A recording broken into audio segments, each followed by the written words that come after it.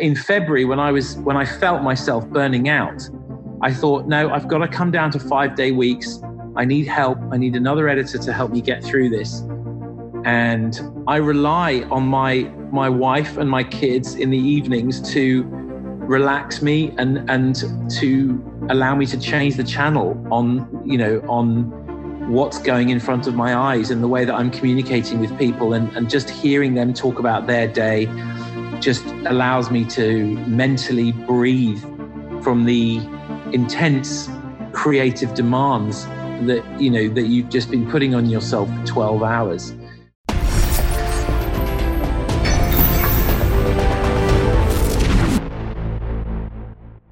Hey, it's Zach here, and super quick before we dive into the show. If you haven't already, I want to make sure that you have subscribed to my free weekly Case of the Mondays newsletter, because it is where I share my best advice, strategies, and mindsets to help you design a creative career that you absolutely love showing up for every Monday morning.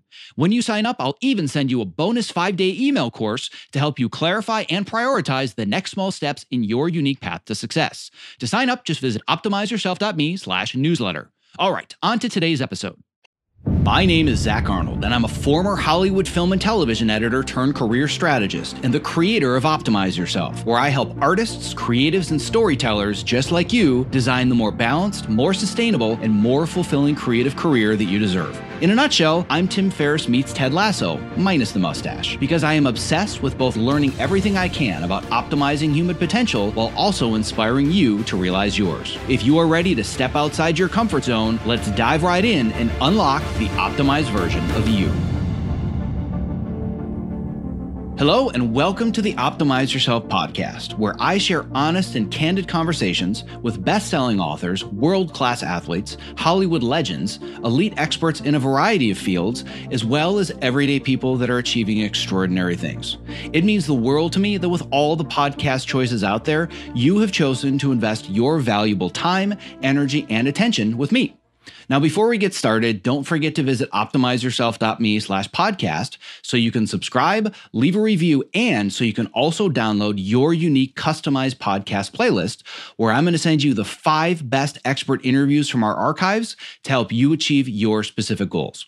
So on that note, without further ado, let's get right to today's guest. Hello and welcome to episode number 177 of the Optimize Yourself podcast. It means the world to me that with all of the podcast choices out there, you have chosen to invest your valuable time and attention with me. I promise you are not going to regret it after listening to part 2 of my interview today with none other than Eddie Hamilton, who is the editor of Top Gun: Maverick, the last 3 Mission Impossible films, Kick-Ass 1 and 2, and X-Men First Class, just to name a very small few. And in this second of 2 interviews with Eddie, and by the way, you can go back to part 1, which is episode 176, if you haven't listened to it yet, he and I candidly discuss his experience editing Maverick and what ultimately drove him to asking for help before it was too late. The grueling work hours that are required to produce blockbuster content can literally be deadly if you don't care for yourself properly. When your livelihood depends on your creativity, your mental health is no longer a luxury, it is a job requirement. But many of us have spent so many years, or maybe our entire lives, ignoring our self-care needs at the expense of our jobs, no matter the cost. And we don't actually know how to care for ourselves when the time comes that we have no other choice.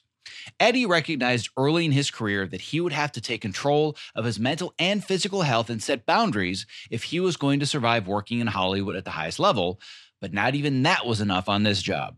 In today's conversation, which as a crazy aside, was actually recorded in 2019 before the pandemic, and I had to wait to release this interview until the film came out, Eddie honestly shares the immense challenges and responsibilities that he bared while working on Maverick, and he gives an inside, honest, and brutal look into challenges like managing burnout, summoning the courage to ask for help, and whether or not working at the highest level in the business is even worth the sacrifices. All right, without further ado, my conversation with ace editor Eddie Hamilton. To access the show notes for this episode with all of the bonus links and resources discussed today, as well as to subscribe, leave a review, and more, simply visit optimizeyourself.me/episode 177. I'm here today with Eddie Hamilton, who is the kick-ass film editor of films like Kick-Ass, Kick-Ass 2, Mission Impossible Fallout, Kingsman The Golden Circle, Mission Impossible Rogue. You know what? I could do this all day long, but seriously, reading off the amazing films that you've cut off of IMDb would waste like half of our episode. Probably worth mentioning that you are busy in the middle of, as we speak, editing the next Top Gun film, Maverick. So the fact that you are willing to give 60 minutes of your time to me and my audience means the world to me. So I really appreciate you coming back for a second time on the show. It's a pleasure, Zach. It's great to talk to you again. Well, one thing that I can say that has happened finally, after years and years of it not happening, we have actually inhabited the same space at the same time.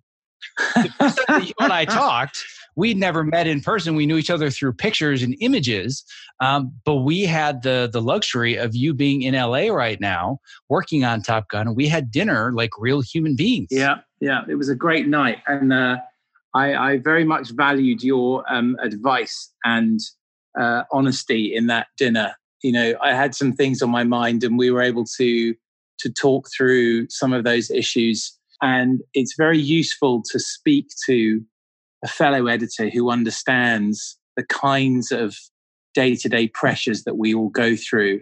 And I also want to give a shout out to Alan Bell, who was incredibly generous and gave me a couple of hours of his time on a Sunday when I was feeling quite overwhelmed one Sunday. And he gave me a lot of good advice and fresh perspectives on things, which were very helpful. Well, I recently had a really in-depth conversation with Roger Barton, who, like you, has worked on some amazingly gigantic, huge movies, done stuff with James Cameron, stuff with Michael Bay.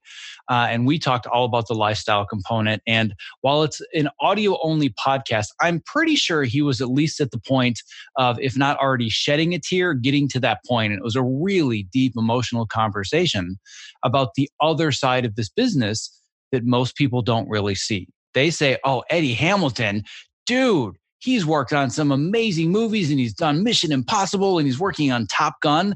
That's got to be amazing. I totally want to do that someday. And then people build an entire career path thinking, how amazing would it be to be Eddie Hamilton? So what we're going to talk about today is what it really means to be Eddie Hamilton. Okay. It's a raw, uncensored look at, you get to the point in your career where somebody like you is, what does that really mean? Because obviously you're working on the best stuff that our industry creates. And I'm sure there are plenty of moments where it's like, oh my God, I am cutting Tom Cruise in Top Gun. And by the way, he's coming to the edit suite later. That's amazing. Yes. But there's also the lifestyle component. And I feel this is the component that so few people actually do deeper research into, sitting down and having lunch with people to understand, if this is really what I want to do, not what does it look like when I'm on the red carpet or I win the awards? What does it look like the other 80 hours a week for the 18 months leading up to that moment? Absolutely. Yeah. So I just kind of want to have a candid, unfiltered look at what does life look like at the top, so to speak, as other people would look at it. Because we had kind of that frank, candid conversation during dinner. And I just kept thinking to myself, man, there are so many people that need to hear this. Not because I'm trying to scare them away. I just think in order to make a more honest decision about what's really fulfilling to me and what am I willing to sacrifice to get to the top, most people don't even really understand what that looks like. So I think where I want to start, for anybody that doesn't know, you and I did an entire podcast, I think it was a couple of years ago now, and we talked in depth about your story, where you started, talking about whether or not you should or shouldn't go to film school. So I don't want people to feel like they have to listen to all of that before they can listen to this and jump right in. So maybe just kind of give us like the 2-minute version of how you got to where you are. And then I want to dig a lot deeper into the lifestyle stuff. Yeah, absolutely. So I am one of these editors, or one of these people who, I was never really an assistant editor. So I didn't choose that path, mainly because I started out in TV as a runner, getting lunches and stuff, and worked my way up to being an editor on sports television programs using one of the very early online Avid media composers. But my dream was always, long form storytelling and movies. And I'd grown up being obsessed with movies, watching movies, reading books about making movies, listening to movie soundtracks, all of which is stuff all the knowledge of that is stuff I use every single day. today still. So none of it really feels like wasted time to me. And this is from the age of about 7 that I became focused on working in the film industry somehow. And then about the age of 17, I kind of got the editing bug and failed to get into film school because there were very few film schools in the UK back in the early 90s when I was applying. And then got a job as a runner in a post-production facility and worked my way up there over a couple of years. And then basically struck out on my own and was my own assistant on about 9 very low-budget movies that I worked on and various bits of, TV shows and documentaries and promos and corporate videos and all kinds of things that I did for a few years. And then slowly I met other filmmakers who had a bit more money to make their features. And what I used to do is work for a couple of days a week editing promos for the Paramount Comedy Channel and working the rest of the time, sort of 5 days a week for free. My big break probably was in 2001 when I first worked with Matthew Vaughn on a film called Mean Machine, which was a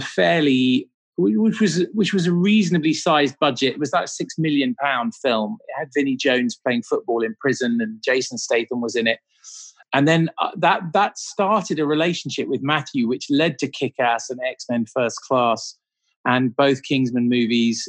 And so that was really where my career kind of got going, because Matthew is an outstandingly brilliant producer and director and writer. And he sets his sights very high for the films that he makes. And there aren't that many people like that in London. And so when you've got the chance to build a relationship with somebody who has that kind of international clout, you really treasure that. So I did work very, very hard for Matthew over a number of years. And then after I did Kingsman, I got a call to work on Mission Impossible Rogue Nation. And I'm local to London, and the film was being post-produced completely in London. So it made sense, I think, for Paramount to look for London-based editors. And it was a gigantic project, but I got along very well with the director, Chris McQuarrie, and that led me on to working with him on Mission Impossible Fallout, and then being asked to work on Top Gun. But you're looking at about, I'm trying to think, about 23 years from my very first low-budget feature to where I am now. So it was that length of time, and very hard work throughout that time. I was my own assistant for about the first 10 movies that I cut. And then as the budgets increased, I was able to have 1 assistant and then 2 assistants. And on Top Gun, I think I've got 7 assistants because it's a very, if you include music editorial and visual effects editorial and stuff, because it's a gigantic project. So that's a kind of potted history of where I ended up where I am today. Well, this is something that I talked about probably at length in our previous episode. And to be honest, it's been long enough that I'm not even sure whether I mentioned this or not, but it's eerie how similar our stories are, because I too grew up being obsessed with film soundtracks and film scores. And, when I was a kid in high school, everybody's listening to pop music. I'm listening to like James Horner CDs. And my kids are like, who the hell is James Horner? I'm like, you don't know who James Horner, the composer of Field of Dreams is? Like, I was such a nerd. Oh my God. Yeah. But that was, so, and like you said, to this day, I go back to my library of CDs that I built when I was in high school, and I still use that stuff as temp score. So definitely not wasted time. And I too spent years being my own assistant editor. So when people look at like a resume or IMDb, they say, you were never an assistant. And I'm like, well, technically I have editor credits, but you'll notice that I was also my own assistant, not credited. So I've been through the ringer, and you've been through the ringer as well. And then, of course, you just kind of quote unquote became an overnight success when you're the Mission Impossible editor or even the Kick-Ass editor, but obviously took years and years and years to get there. But what I really want to understand when people say, I can't imagine what a dream it would be to edit Mission Impossible or just even imagine editing the sequel to Top Gun, I want to give a picture of what that actually looks like, talking about what does your family life look like, the amount of time that you spend on a show. Are you traveling? Like right now you're in LA, but you don't live in LA.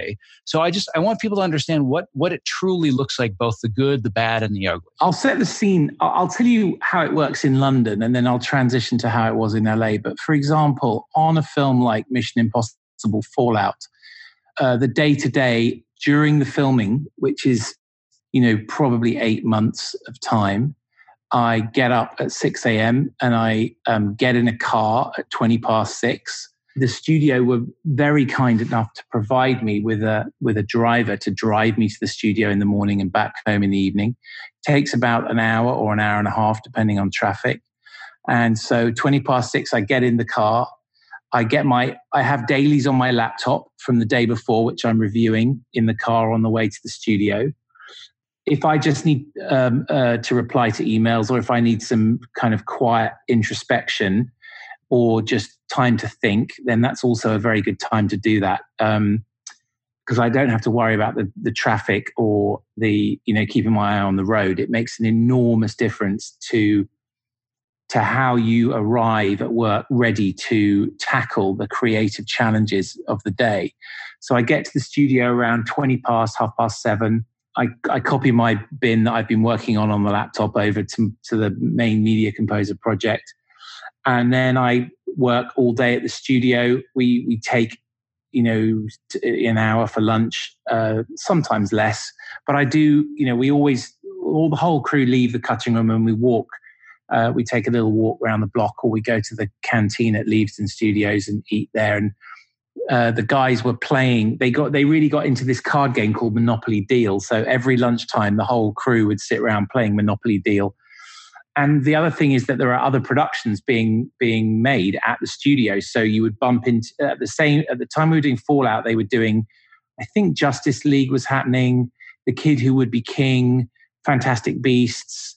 They were all being made there, and so you could bump into other editors and have a chit chat about how their projects are going and stuff. Then I'd be just working all day, and then normally leave around 8:30 at night, and then drive home for an hour, and sometimes work on my laptop for an hour on the way home. Get home around 9:30 really, and then crash into bed at like an hour later at 10:30.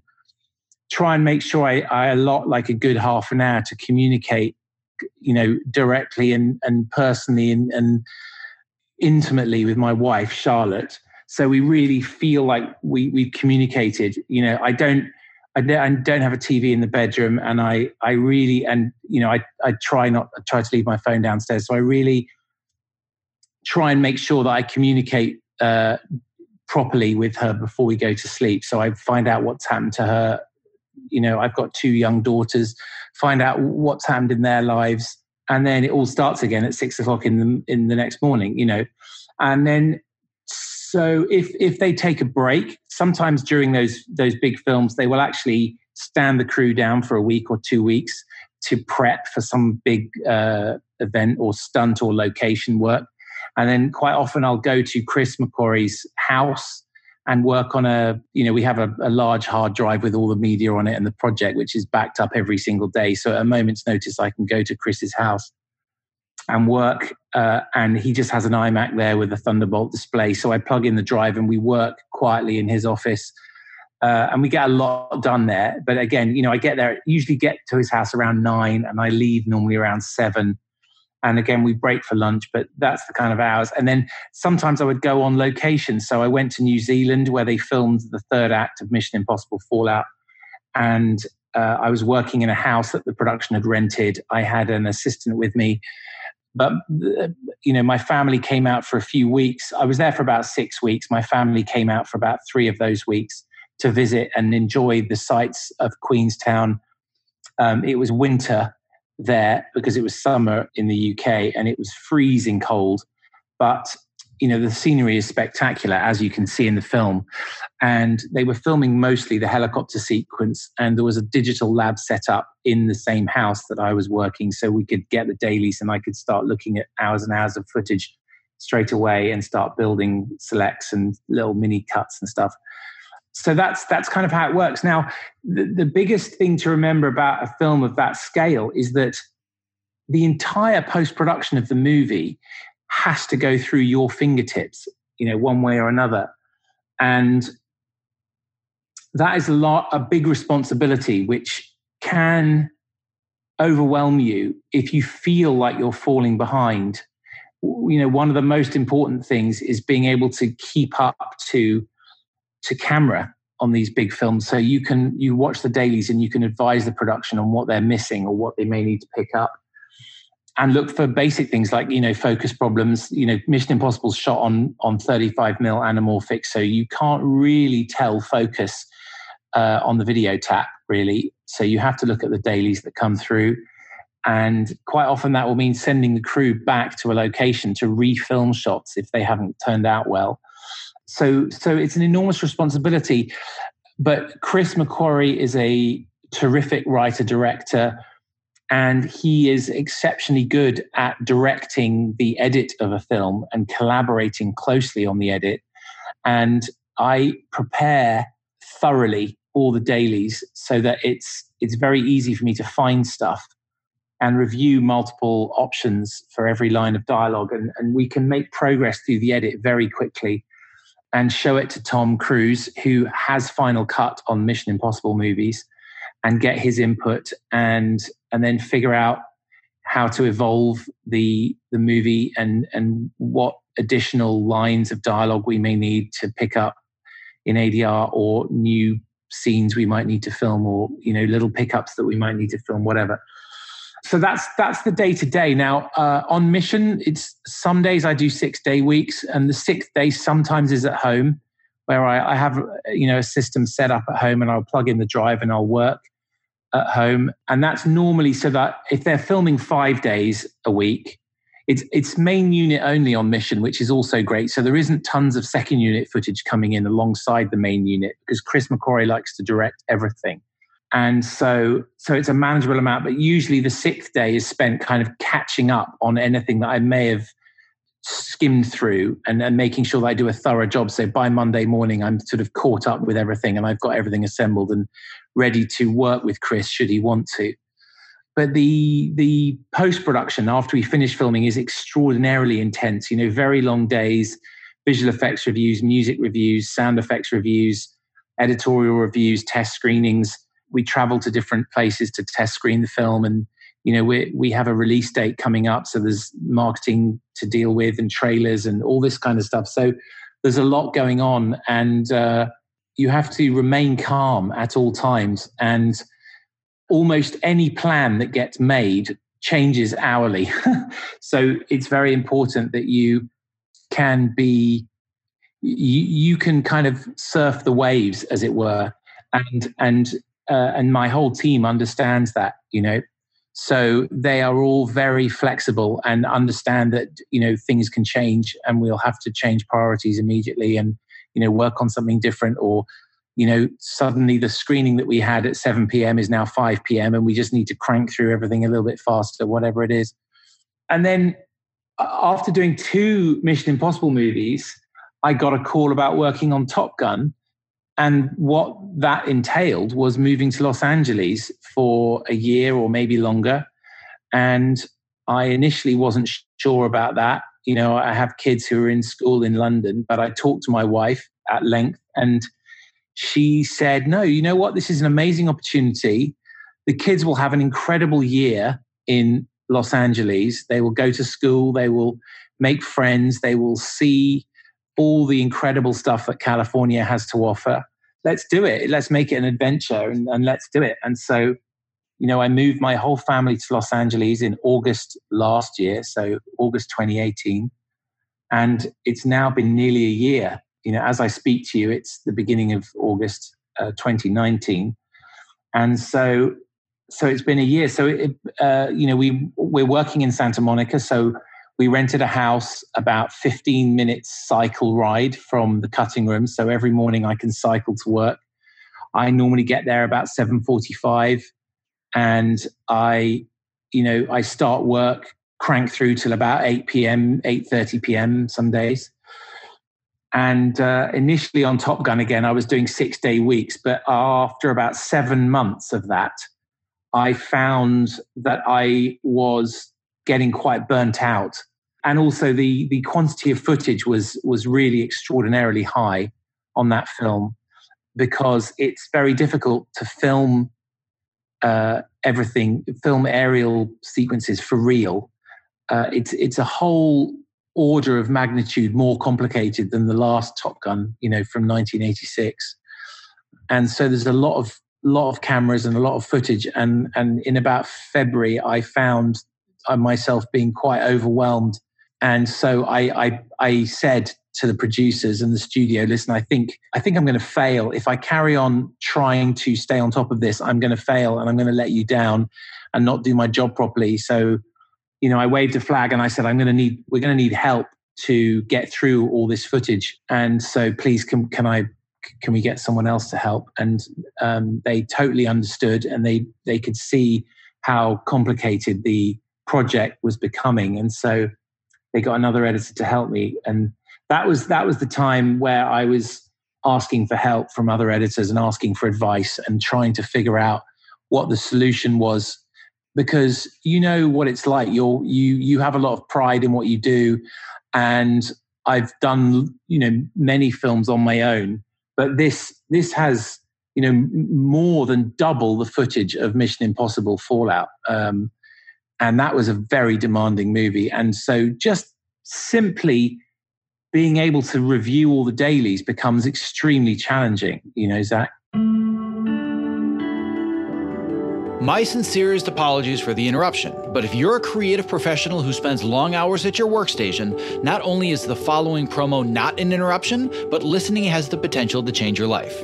Because working with a Topomat underneath you at a height-adjustable workstation is a game changer. Let's learn a little bit more from Ergo-Driven co-founder and CEO Kit Perkins, creator of the Topomat. The Topomat is the first anti-fatigue mat designed specifically for standing desks. The real benefit of a standing desk is movement. We found bringing in this cushioned terrain under your feet, your brain just subconsciously engages and you wander around and you get that movement at the standing desk that you need without even having to think about it at all. People will come to me at an event or a panel and they'll say, I got the Topomat because of you. Even when they had a mat, once they used this one, it was a total game changer. We've just heard time and time again that with Topo, we've kind of hit the sweet spot, that it's the right premium quality materials and a right shape, that people are actually getting benefit out of this stuff. You spend more time here than anywhere if you do creative work the way that I do. So I would rather be driving around in a Ferrari than a Ford Pinto. And I feel like this is the Ferrari of the standing mat. One of the things you don't realize is that at a standing desk, your main interface to the world, your body's main interface to the world is the ground. If you're going to invest in anything at that Ferrari level, it should be what you're standing on. Well, my goal is that for anybody that is a creative professional like myself that's stuck in front of a computer for inordinate amounts of time of their waking life, they're doing it standing on a Topomat. So you and I, my friend, one edit station at a time are going to change the world. I like it. That's a utopian vision I can get on board with. If you're a creative professional looking for a simple and affordable way to stay active, energetic, and focused while spending long hours at your height-adjustable workstation, I can't stress enough how important it is to have the right mat underneath you, which is why I continue to share the Topomat as my #1 product recommendation. To learn more about the Topomat and purchase yours, visit optimizeyourself.me/topo. That's TOPO. Yes, no, I definitely think that this is really important insight for people. And I'm sure there are a lot of people that say, are you kidding? I would do anything, including work those kinds of hours. But I think that one of the challenges that comes with this industry and the way that we work specifically in our niche, in our little dark rooms by ourselves, and I've heard this over and over and over for the last 5+ years that I've been doing this now, where people come to me and they say, I thought I was the only one. But then as soon as I started to share my story about burnout and depression and just not being able to deal with the day-to-day, people would say, oh, I thought it was just me. And what I'm learning, the more people I talk to and the more people that come out of the woodwork from all over the world, by the way, this is not people in Los Angeles. I get emails from people on 6 continents, still no editors reaching out from Antarctica. So I'm going to have to get a better marketing team. But outside of that, I hear from people all over the world and it's the same story. And I've essentially come to the conclusion, it's all of us. Yeah. I don't think I've ever talked to an editor that does what we do that has said, yep, no, I've pretty much got my health under control and I feel good all the time and I've got good energy. I never feel overwhelmed. I work really normal hours. I've never heard that once in 5 years. Yeah. I think it's mostly because we love what we do. We can't quite believe we're being paid to do it. And we are all perfectionists and we really want to do good work. Or I am, certainly. And I take great pride in being thorough and being able to talk to the studio or talk to the director or talk to the star or the producer and say, what you're seeing is the best stuff. I've been through it all and these are the best shots. And I have all the other shots that I rejected in a timeline over here and we can review it. I'd be delighted to review it and double check that I have made the correct choices. But certainly for films where the visual effects count is high, it's very important on Mission Impossible, for example, to get visual effects shots into the pipeline as quickly as possible, so that they could, and you have to have confidence that what you're turning into the visual effects department is right. There's a lot riding on it. There's hundreds of thousands, if not millions of dollars riding on these decisions that you're making. You want to put in the hours to make sure that you are professionally proud of your work, and I take the job of editing very seriously. And I understand that the studio is investing over $100 million in this production and it's all coming through your fingertips. And there are days where I go into work and I'm facing some creative challenge and I'm thinking, I really don't know how I'm going to get through this. I have the experience to know that probably I will figure it out eventually if I just keep going. And the main thing I have to tell myself is, just put shots on the timeline in any order. If you don't know what you're doing, just put shots on the timeline and start to build something. Because even if you have 2 or 3 shots, 4 shots, 5 shots, when you start to watch them back, the kind of instinctive side of your editorial personality will immediately start to make judgments on the rhythm and the pace and the shot composition, and you'll start to feel, okay, I can see a glimmer of a way through this creative problem. But then you've just got to grind through it for the rest of the day and try and build something. And then, we all know it's a lot easier to recut something than it is to start with an empty timeline. And it's the same with writing. You hear on writers' podcasts, you hear about writers talking about their vomit draft of a screenplay just so they've got something on the timeline. And for me, when I'm really faced with trying to solve some problem, or you're cutting a montage where there's just tons of footage thrown at you and you have to really create a story and create a pace and find some music that works and just get a version 1 down for the producers and the director to react to. The thing is, on a film like Top Gun, the sequences are so complicated and you're looking at hours and hours and hours of footage to find 2 or 3 seconds of really great footage that you think may make it into the 2-hour movie, that it can take weeks to build a sequence, which is 6 or 8 minutes long.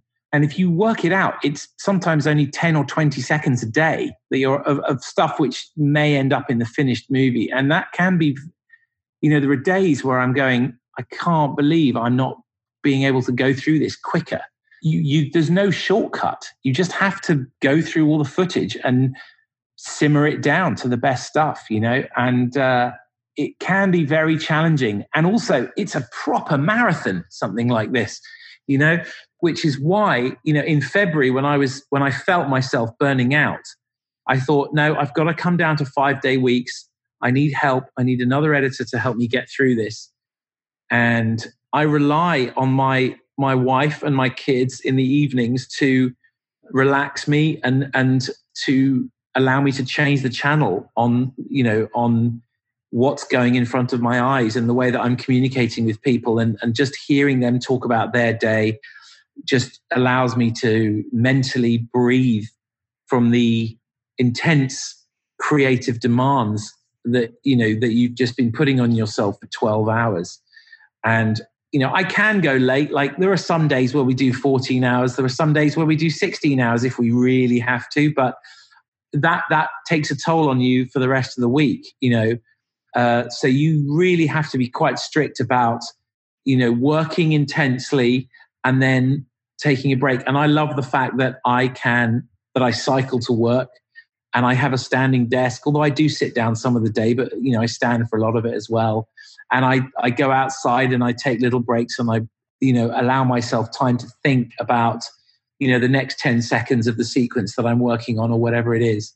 Yeah, it's crucially important. And to be honest, Zach, a lot of that does come down to listening to your podcasts and taking a good, long, hard look at my life, a few years ago, and reprioritizing certain things, because I knew that, my marriage would not survive and I wouldn't be a good father to my children. And I needed to, radically reprioritize things, and so that's what I did. Well, that definitely put a smile on my face. So I very much appreciate that. And that is, of course, me trying to make my little tiny mark on the world. And even if my goal at one point in my life was to edit the next Top Gun, at least now I know that I'm, keeping the family of the latest Top Gun editor a little bit happier and healthier. So that makes me feel better. That's great. But what I want to talk a little bit more about is going back to kind of this period where you had spent your whole career being the guy, and you were doing all this stuff on your own, and then you realized, I can't really do this on my own, and that feeling of overwhelm, because we've all had that before. And I've never worked on anything even close to the scope of you, but the best example I can give is that I was tasked to edit an opening montage for the season premiere of Burn Notice, and they hadn't shot anything. And they said, you know what, we want to do this opening montage that's kind of like, here's what's been going on for the last 6 months. Can you cut it? I'm like, yeah, that sounds like fun. When are you guys going to shoot it? Well, we're not shooting anything. You need to build it from old dailies, from old seasons that we didn't use. And I was like, oh my God. And of course, on a TV schedule, the expectation was, well, can we see something tomorrow? And I'm like, no, this is going to take some time. And I worked on it for about 90 hours over the course of the next week. And it was a 90-second montage. So I was essentially cutting a second per hour, and everybody loved it. But the amount of pressure every single day, hey, the network called again. What are they going to see it cut? I'm like, guys, let me show you what I've done in the last 2 days. And I hit play, and they're like, oh my God, that's amazing. Can we watch the rest of it? No, because it doesn't exist yet. That's why I need time. So I just kept kind of like spoon feeding them little pieces so they understood how intricate it was. But the amount of pressure that put on me was immeasurable. I was like, oh my God, this entire production, this multi-million-dollar successful cable series is on hold, waiting for me to solve the most creatively challenging sequence the show has ever had. And I remember it wrecking me for like 2 weeks afterwards. So back to what you said about this idea, well, sometimes I'll work 16 hours. I think what so many people miss is they do the math and they say, well, an extra 2 hours a day or 3 hours a day won't hurt.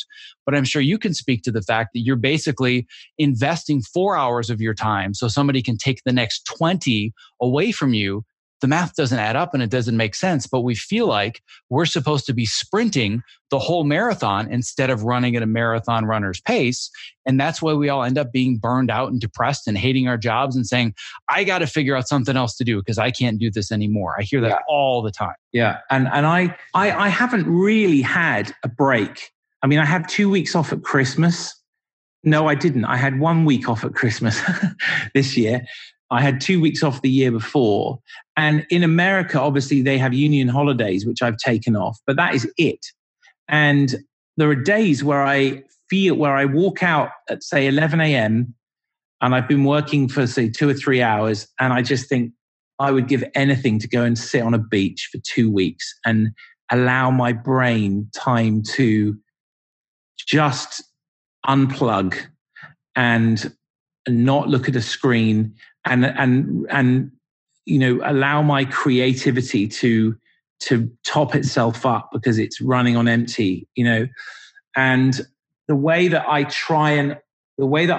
keep my creativity going now is I run on a Saturday morning. So the first thing I do on Saturday is usually get up, make my wife a cup of tea, say hi to the kids, or ask if they want to come for a run. Usually they're kind of watching Netflix and they're like, Daddy, good luck. You go for a run and we'll see you when you get back. But I take that time on my own to kind of, stretch my body a bit and do a different exercise to the rest of the week. And then it's very important for me personally that I watch, one movie at the weekend, maybe one movie during the week, try and go to a theater and watch a movie. And I have a list of about 70 classic films from the last century of cinema, which I've yet to see. And when you are around people like Chris McQuarrie, he really has watched a lot of movies. I mean, way more than I have. And he will constantly bring up classic, he'll say, hey, have you seen that John Frankenheimer movie, The Train from 1956? You've got to see that. It's a perfect heist movie. I'm like, holy smokes, I have never seen that, and I've got to watch it. And then he'll start talking about various Hitchcock movies that he's seen that I haven't. And I'm thinking, you know what? Any self-respecting film editor should have at least watched all the Hitchcock movies, And so that's one way I top up my creativity. But it's so important that, on a daily basis, I find myself, taking time in the evenings to shut my eyes and meditate and breathe and just clear my head.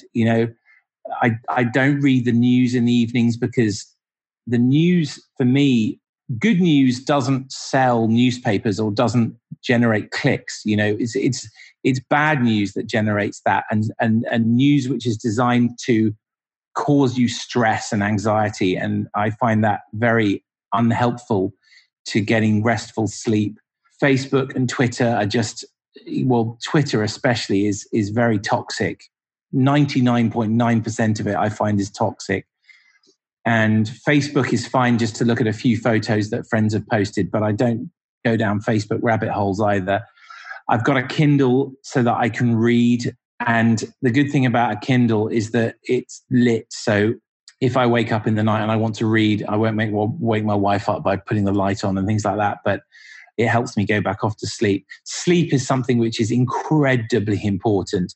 When in February, when I was really struggling, I would have fever dreams of close-ups of the actors flying in their F-18 planes. So, and I would wake up and all I would see is close-ups of these actors in my head. And I would wake up at 3:00 in the morning sometimes and just lie there for 3 hours, just seeing dailies and like hundreds of hours of footage and thinking, how am I ever gonna, where do I start with this?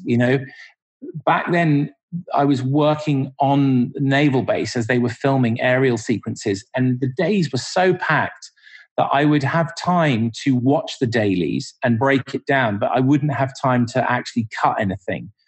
And so every day that went past, I was watching footage and advising the director on if we had, the right shots.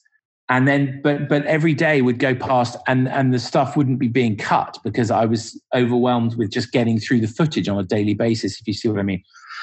So, I got my laptop out on a Saturday and we were staying in a hotel, and I plugged in the drive and I was looking at the screen and I was thinking, right, I've got to start cutting some of this stuff so I feel like I'm making progress, and I'm doing my job.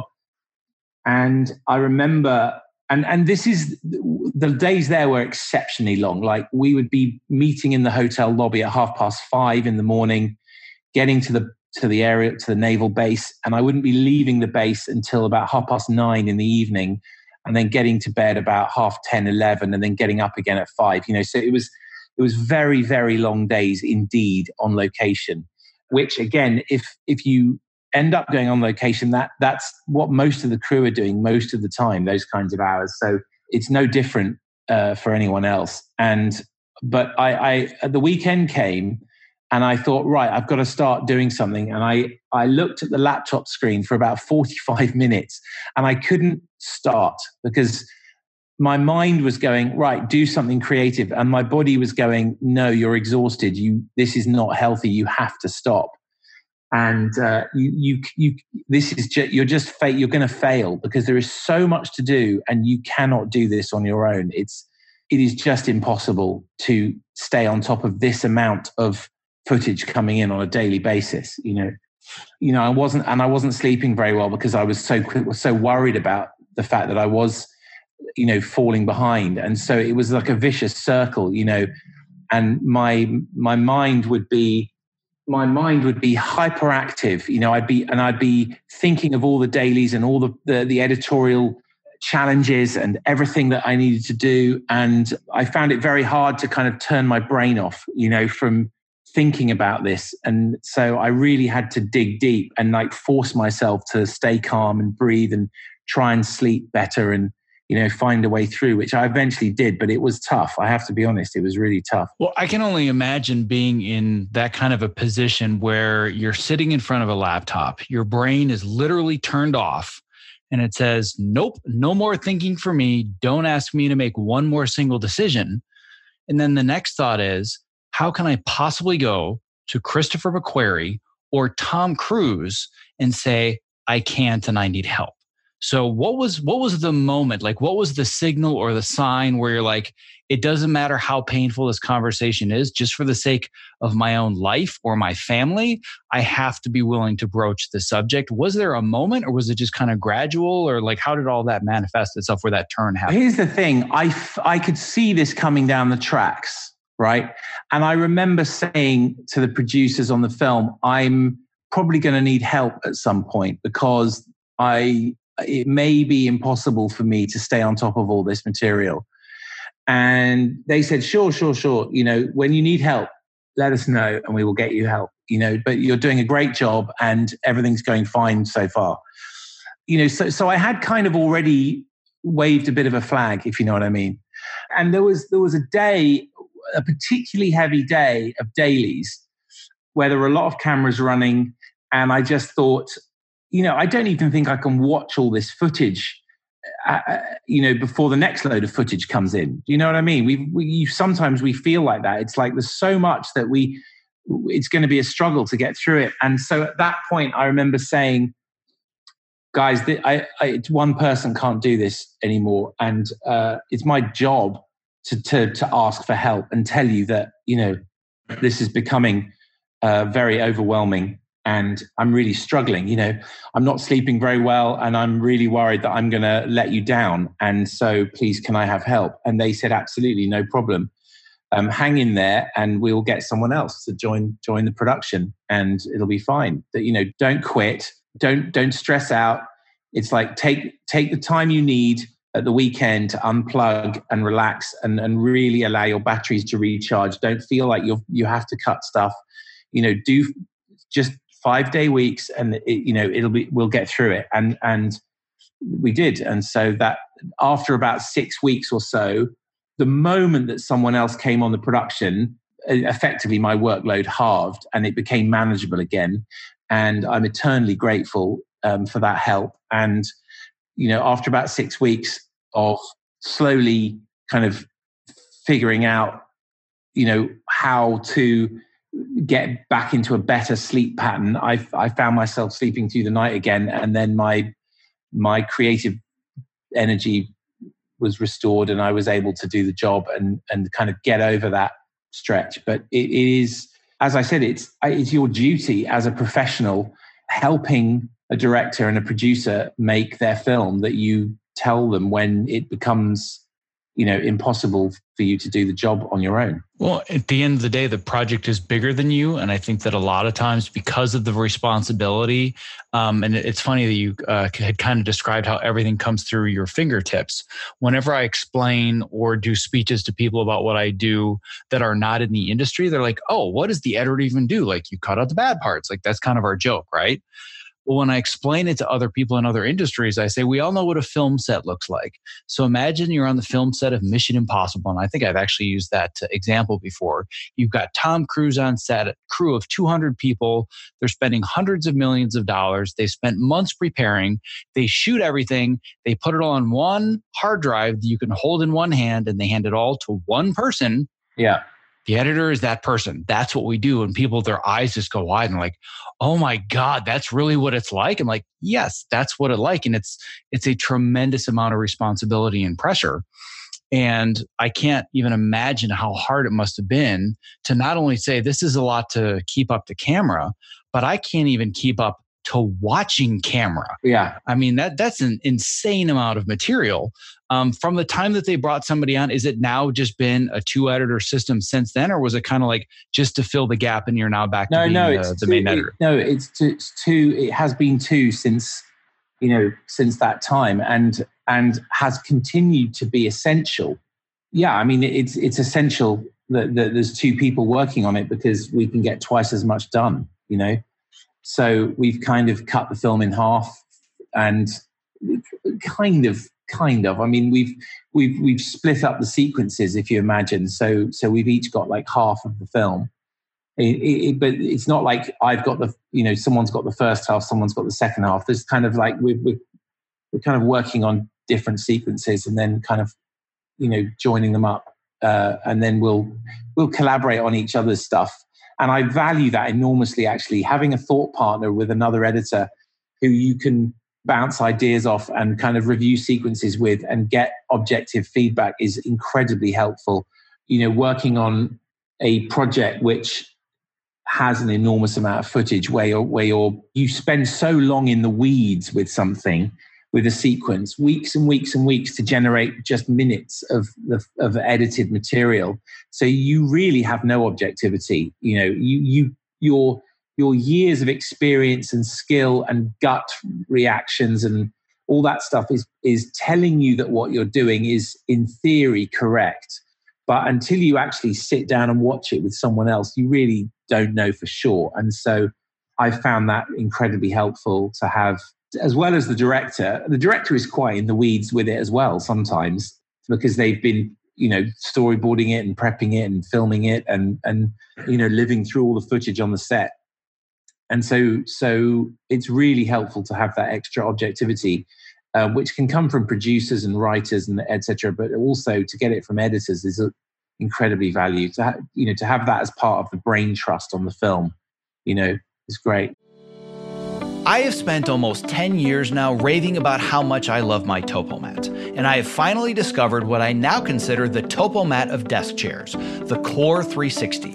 The Core 360, spelled QOR, is designed to keep me constantly moving while seated in an upright and balanced position. To learn more about how it works, let's hear from Core 360 founder Dr. Turner Osler about why he created the Core 360 active sitting chair. When you sit badly for many hours a day, and that's really what the problem is. It's very hard to make yourself get up and do jumping jacks every half hour. But if you just swap to a chair that requires you to be muscularly engaged in order not to fall off, it's an easy bar to clear. For the procrastinators out there who hear all of the statistics and know how bad sitting is and it's the new smoking, and they're thinking, that's something I'll worry about in a few decades, you're going to feel the effects of having more energy at 2 o'clock in the afternoon or 4 o'clock in the afternoon that day. And that's the whole point. Your core muscles will be stronger. You'll have less back pain. All of this will make you more available for the rest of the pursuits of your life, your kids, your hobbies, your whatever. For those of us who need to practically live in front of computers to do our best creative work,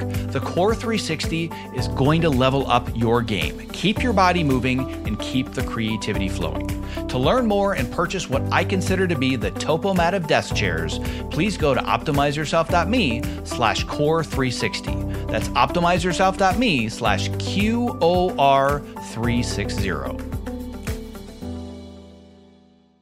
Yeah, and that's something that I've taken for granted being in television so long, is that I realize I'm always surrounded by other editors working on other episodes. I have the opportunity to take a break once a week or once every 2 weeks, depending on the schedule, have lunch and actually watch a cut of their show and say, oh, even though this is a different episode with different dailies, they use this music in this way or they approach their montage this way. And that really kind of fuels your creativity. Oh, my word, yes.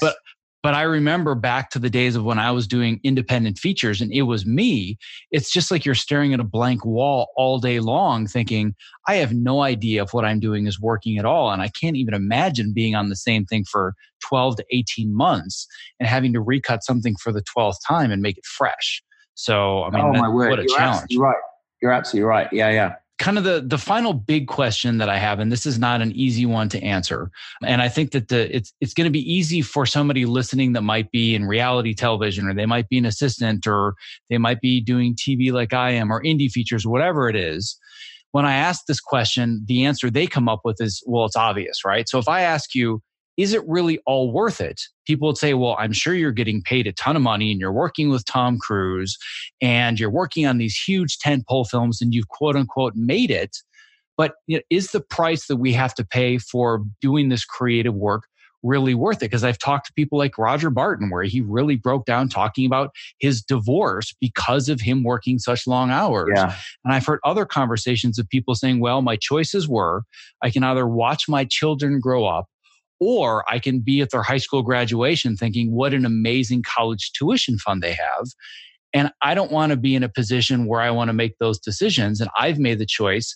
To me, it's not worth it to go to that level, because I really want to be present for my kids and I want to grow up with them and I want to be able to do other things and do the podcast. So I just decided that's no longer the path that's for me. But is it really worth it? There are days where I am so exhausted, and or there are days where I'm struggling creatively, where I wish I could take a break, but the commitments, the professional commitments that you have to the film mean that it's impossible to take a break unless literally you were hospitalized, and professionally you have to keep going. But there are days, where I wish I could take a break. And so there's some days I go, I'm not sure this is worth it. Not very many days, I would say 2 or 3 days a year, maybe I would feel like that, where I go into work and I'm thinking, I just wish I could turn left and go to the beach. I do treat my wife with enormous respect and love, and I'm incredibly grateful to her for her love and support daily. I never take it for granted how much work she does to create a family home for our children, and how much she does, cooking food for them and helping them with their homework and doing the laundry and nourishing them with various extracurricular activities, which I'm not there for most of the time. There are some crucial things that I just will not miss, school plays and sporting events and things like that, where totally worth, arriving at work a few hours late or leaving work a few hours early. And everyone understands that is a thing that is important. And I insist that anyone on my team attends birthdays or graduations or important ceremonies or ballet recitals or whatever. They almost don't even have to ask me for permission to go. I just say to them, if you have something important that you need to do for your family or for your children, just tell me it's a thing and go. And I will absolutely support that, because, it is a marathon. These movies, you're committed for a year or a year and a half, and everyone has to have a life outside. Everybody does. And one of the things I tell my team is that we are all in this together.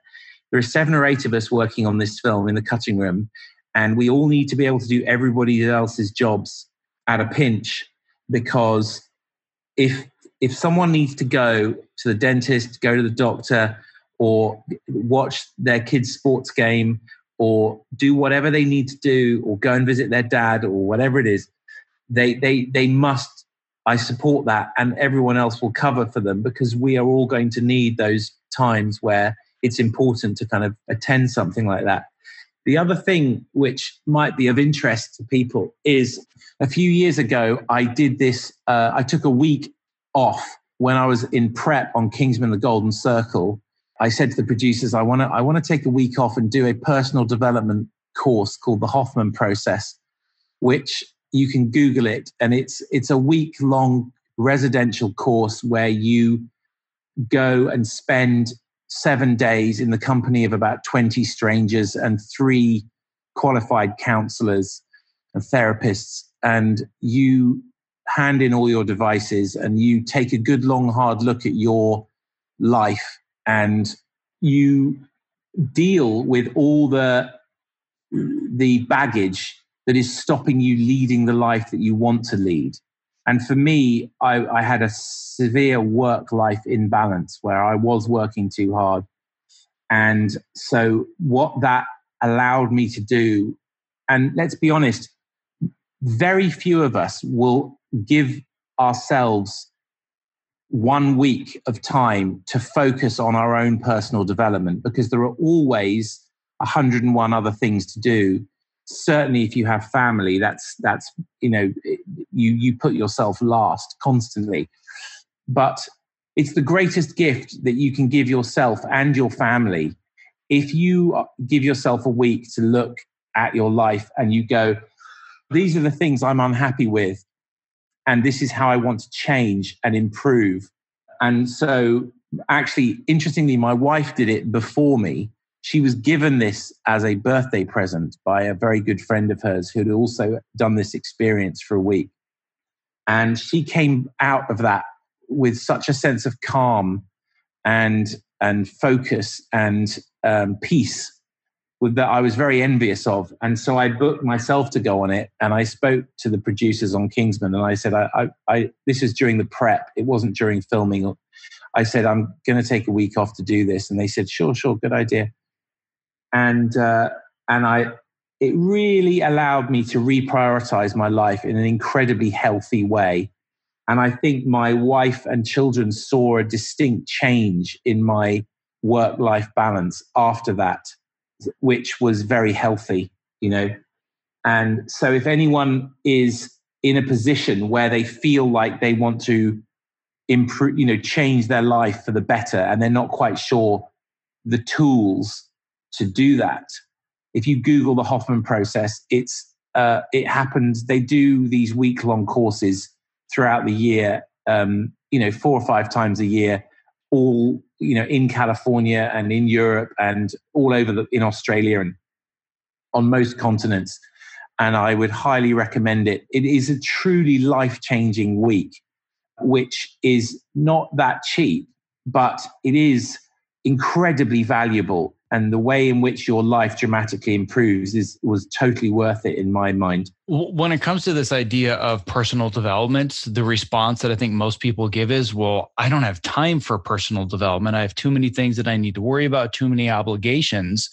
But if we really think about personal development as an investment, it's no different than saying, well, I don't have $1,000 to put in the bank, but if I take it out of the bank a year later and they give me $3,000 in return, as long as I'm patient and I'm willing to wait, that is a really good investment. And that's the same way that I see personal development and also health. Oh, my word. Yes. Yes.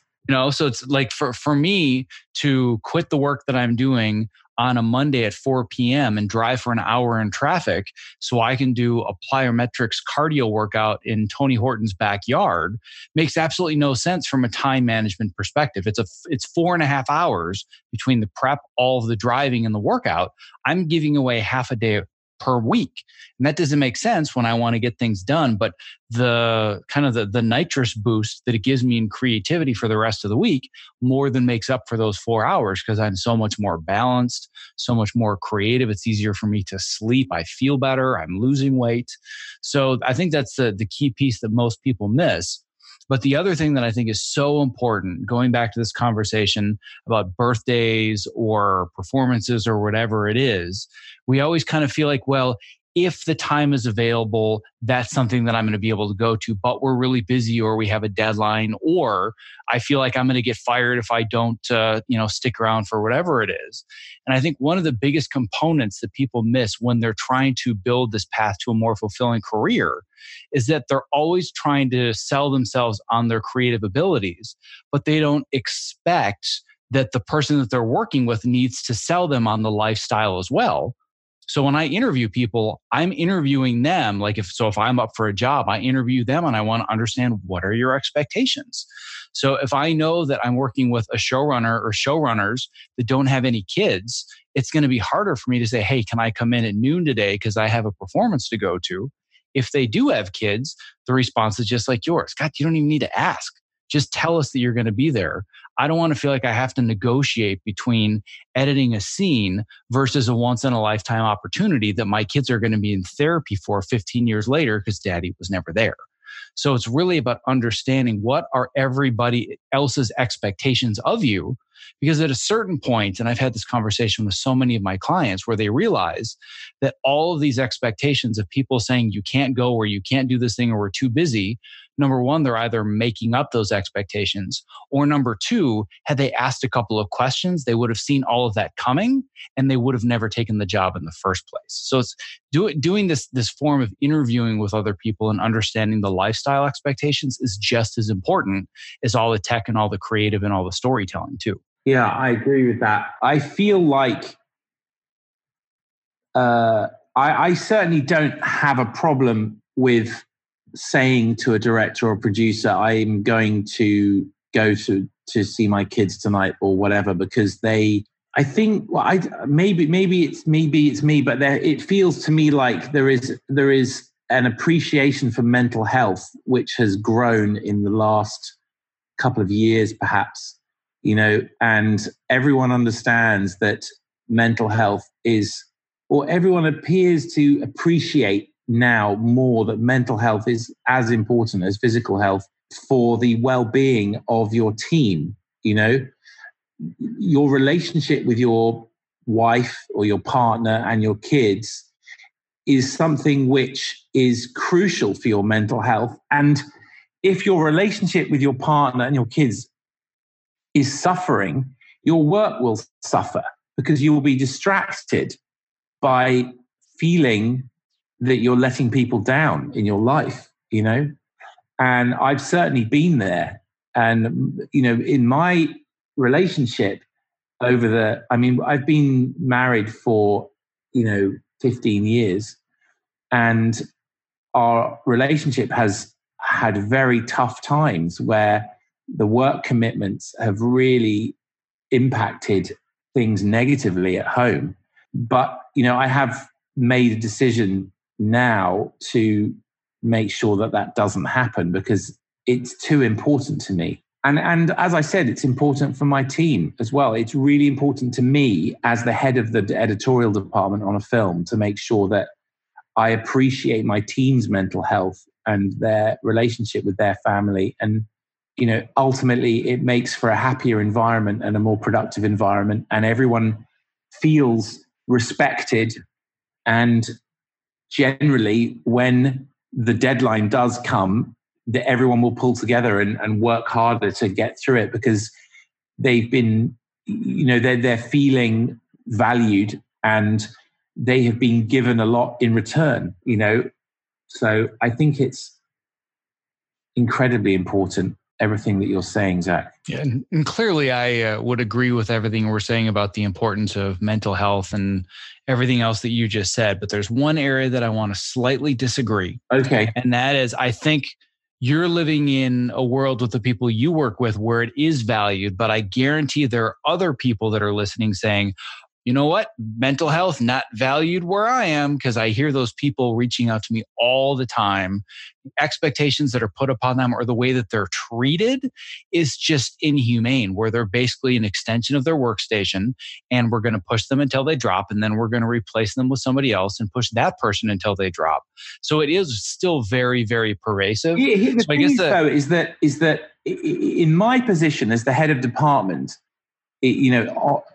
head of editorial on a movie, it is my job to look after my team's well-being and make sure that they are respected and that they do not get overworked, and to manage the resources properly and to ask for additional resources if it's impossible to deliver very high quality work in the time that the producers are asking us to do it.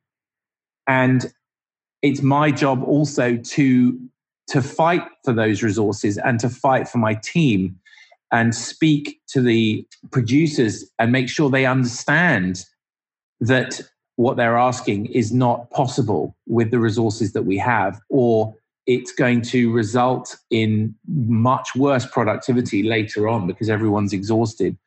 So I think people should feel confident to go to their editors or to their showrunners and try and explain how their decisions are impacting the people who are helping them create their show or their movie. But I personally feel a great responsibility for the welfare of my team. And if you are working for somebody who doesn't value that, you should talk to them. And if they do not listen to you, find another job, I think, because life's too short, you know? Yep, I agree with that 100%. But there are so many people that they're like, oh, well, that's easy for you to say, find another job. But at the end of the day, it is. There's work out there. And yes, it's a little bit tougher. I understand that. I do. I've been in that situation. It's very hard to find jobs sometimes. But, you know, if you are going to shorten your life, effectively, that's what it comes down to, because you are overworked and underappreciated, then you should aim higher. I think, you know, and eventually people will get the message that they need to, that they should be treating people better, because I know what I'm talking about is sometimes not possible, but and I know people have to pay the bills, and I've been there. I've had many films drop through, you know, one after the other. And I was looking at, how am I going to pay the mortgage this month? Or I'm really going to struggle. Maybe I have to sell my house or sell my apartment and move in with my sister because I can't afford, you know, I've had such bad luck, a run of bad luck in this freelance world that we all work in. So I totally understand anyone who's in that situation. And I understand the desperation of needing to pay the bills and the worry that causes. If you are shortening your life and putting your mental and physical health at risk, or driving home tired, you know, on the freeway or whatever it is, you know, ultimately it is not worth it. Sometimes things happen in life which can reset your priorities. You know, I had a situation recently where, you know, you hear a story of someone with young children who's got a diagnosis, a cancer diagnosis, and it's something like that hits you so hard, especially if it's a friend of yours with children, that you just take a step back and you look at your life and you just think, wait a second, you know, is this what's important to me ultimately, you know? And so I wouldn't wish that on anybody, of course, but sometimes you can be so caught up in the rat race that you lose perspective on what is really important, you know, and we've all done it. That's all I'm saying. Yeah, I agree with all of that. And where I want to leave this conversation, and it's because I'm being very conscious of the fact that we're talking about the importance of sleep and productivity, and it is getting late for both of us. It's way past my bedtime. I don't know about you. But where I want to leave the conversation is a brief story that I heard from somebody firsthand. This is not secondhand. I was having dinner with an editor maybe 3-4 years ago. I will not name this person. It will stay anonymous. I will not mention the movie, but they were working on something probably similar scope as you. And they said they got to the point where they were driving home one night, 2 or 3 in the morning, and they were thinking to themselves, what if I just yanked on the wheel and I just turned it really hard and I went into a ditch and I hit a wall or a telephone pole? I'm not saying I want to be dead, but it would be pretty amazing to break both of my legs and not have to go to work anymore. That was the mindset of this person working on a movie that tens of thousands of people would kill to have that job. And if anybody's in that headspace right now in whatever project they're in, the question is, number one, do you deserve to be in that kind of an environment? And number two, if it were your spouse or your mom or your dad or your siblings or your best friend in that position, and you were standing outside of them, would you allow them to be treated that way continually? And why are you allowing yourself to be in that position? Like, to me, that just seems absurd. But like you said, you just get this tunnel vision, you get sucked into the rat race, and this ego that says, no, I have to get through this, sometimes literally at the cost of your life. Yeah. I agree. There's been a very small handful of times where something like that has gone through my head as well. Obviously, as a father of children, you those thoughts disappear very quickly from your head because you want your kids to grow up with a father, obviously. But there are some days where you are where your priorities are so warped that you start to contemplate weird things like that, So I totally understand where that guy's coming from. I do appreciate it, and it's pretty scary sometimes, living the dream. Be careful what you wish for, but I do remind myself every day I remind myself when I'm cycling to work, I go, this is such an amazing opportunity, and I'm being paid to do what I love to do, and I've worked very hard for this, and I'm excited to do it because it's so creatively fulfilling, and it's like magic, it's like literally magic every day. Some of the things that you can achieve by juxtaposing images and sound and music on a timeline. And, ultimately that's what keeps us all going and why we love what we do. And so just to end on a positive note, I'd like to remind everybody that, for me personally, it was just about a lot of hard work and passion and focus and drive and determination to succeed and not giving up. That's the other thing that's so important is, but most people who are editors who are listening to this may share the sentiment of the fact that, they have to do it. It's not even a choice. It's just something which you're so passionate about that you would do it even if you weren't being paid. You love it so much. It's just something which fuels the creativity of your soul to such an extent that you can't imagine life without it, And so that's how I feel most of the time. But there are the odd occasions where you sometimes lose sight of that because the pressures get to you. But, like I said, most of the time that's how I feel. And I count my blessings every day. I genuinely do. Well, I think that's the best answer that I could get to the question, is it all worth it? My personal feeling is that it's worth it if you're doing it with the right people for the right reasons and it feels fulfilling. Yes, there are crazy long hours and there are sacrifices, but if all of you feel like you're on the same boat together, you're fighting the same battle, and it's a matter of people understanding your needs. And yes, there are things that need to be sacrificed, but there are also sacrifices the movie makes for you. If you're saying this is fulfilling to me, then I think it's worth it. Agreed. If you say to yourself, you know what, this just isn't fulfilling and it's for the paycheck or it's for the credit or it's for the chance at winning the Oscar or the Emmy or whatever it is, that's where the road to burnout just goes straight downhill, and it happens so fast. You hit the wall, you don't even know where the wall came from. So I feel like the secret ingredient is this fulfilling? And if it is, then I believe that it can be worth it. So I agree, Zach. Thank you so much for this opportunity to talk to you. It's been great. It's been really great. And I wish you all the best, and I look forward to our next conversation, whenever that is. Yes, I appreciate you taking the time as well. And I apologize if I took away some of your sleep time and your mental recovery, but I'm hoping that it will be worth it and be fulfilling for both you and for all of the people listening, that it will help. So I very much appreciate your time this evening. Yeah, thanks everybody. All right, bye-bye. Thank you so much for investing both your time and energy listening to today's show. If you were inspired by this conversation, don't forget to subscribe in your podcast app of choice, and most importantly, leave a review, because that helps move the show to the top of iTunes and get our message out there to those who need it the most. Simply visit optimizeyourself.me/subscribe to never miss another episode. Lastly, stay safe, healthy, sane, and most importantly, be well. One last thing before I lose you. If you haven't already, I want to make sure that you've subscribed to my free weekly Case of the Mondays newsletter, because it is where I share my best advice, strategies, and mindsets to help you design a creative career that you absolutely love showing up for every Monday morning.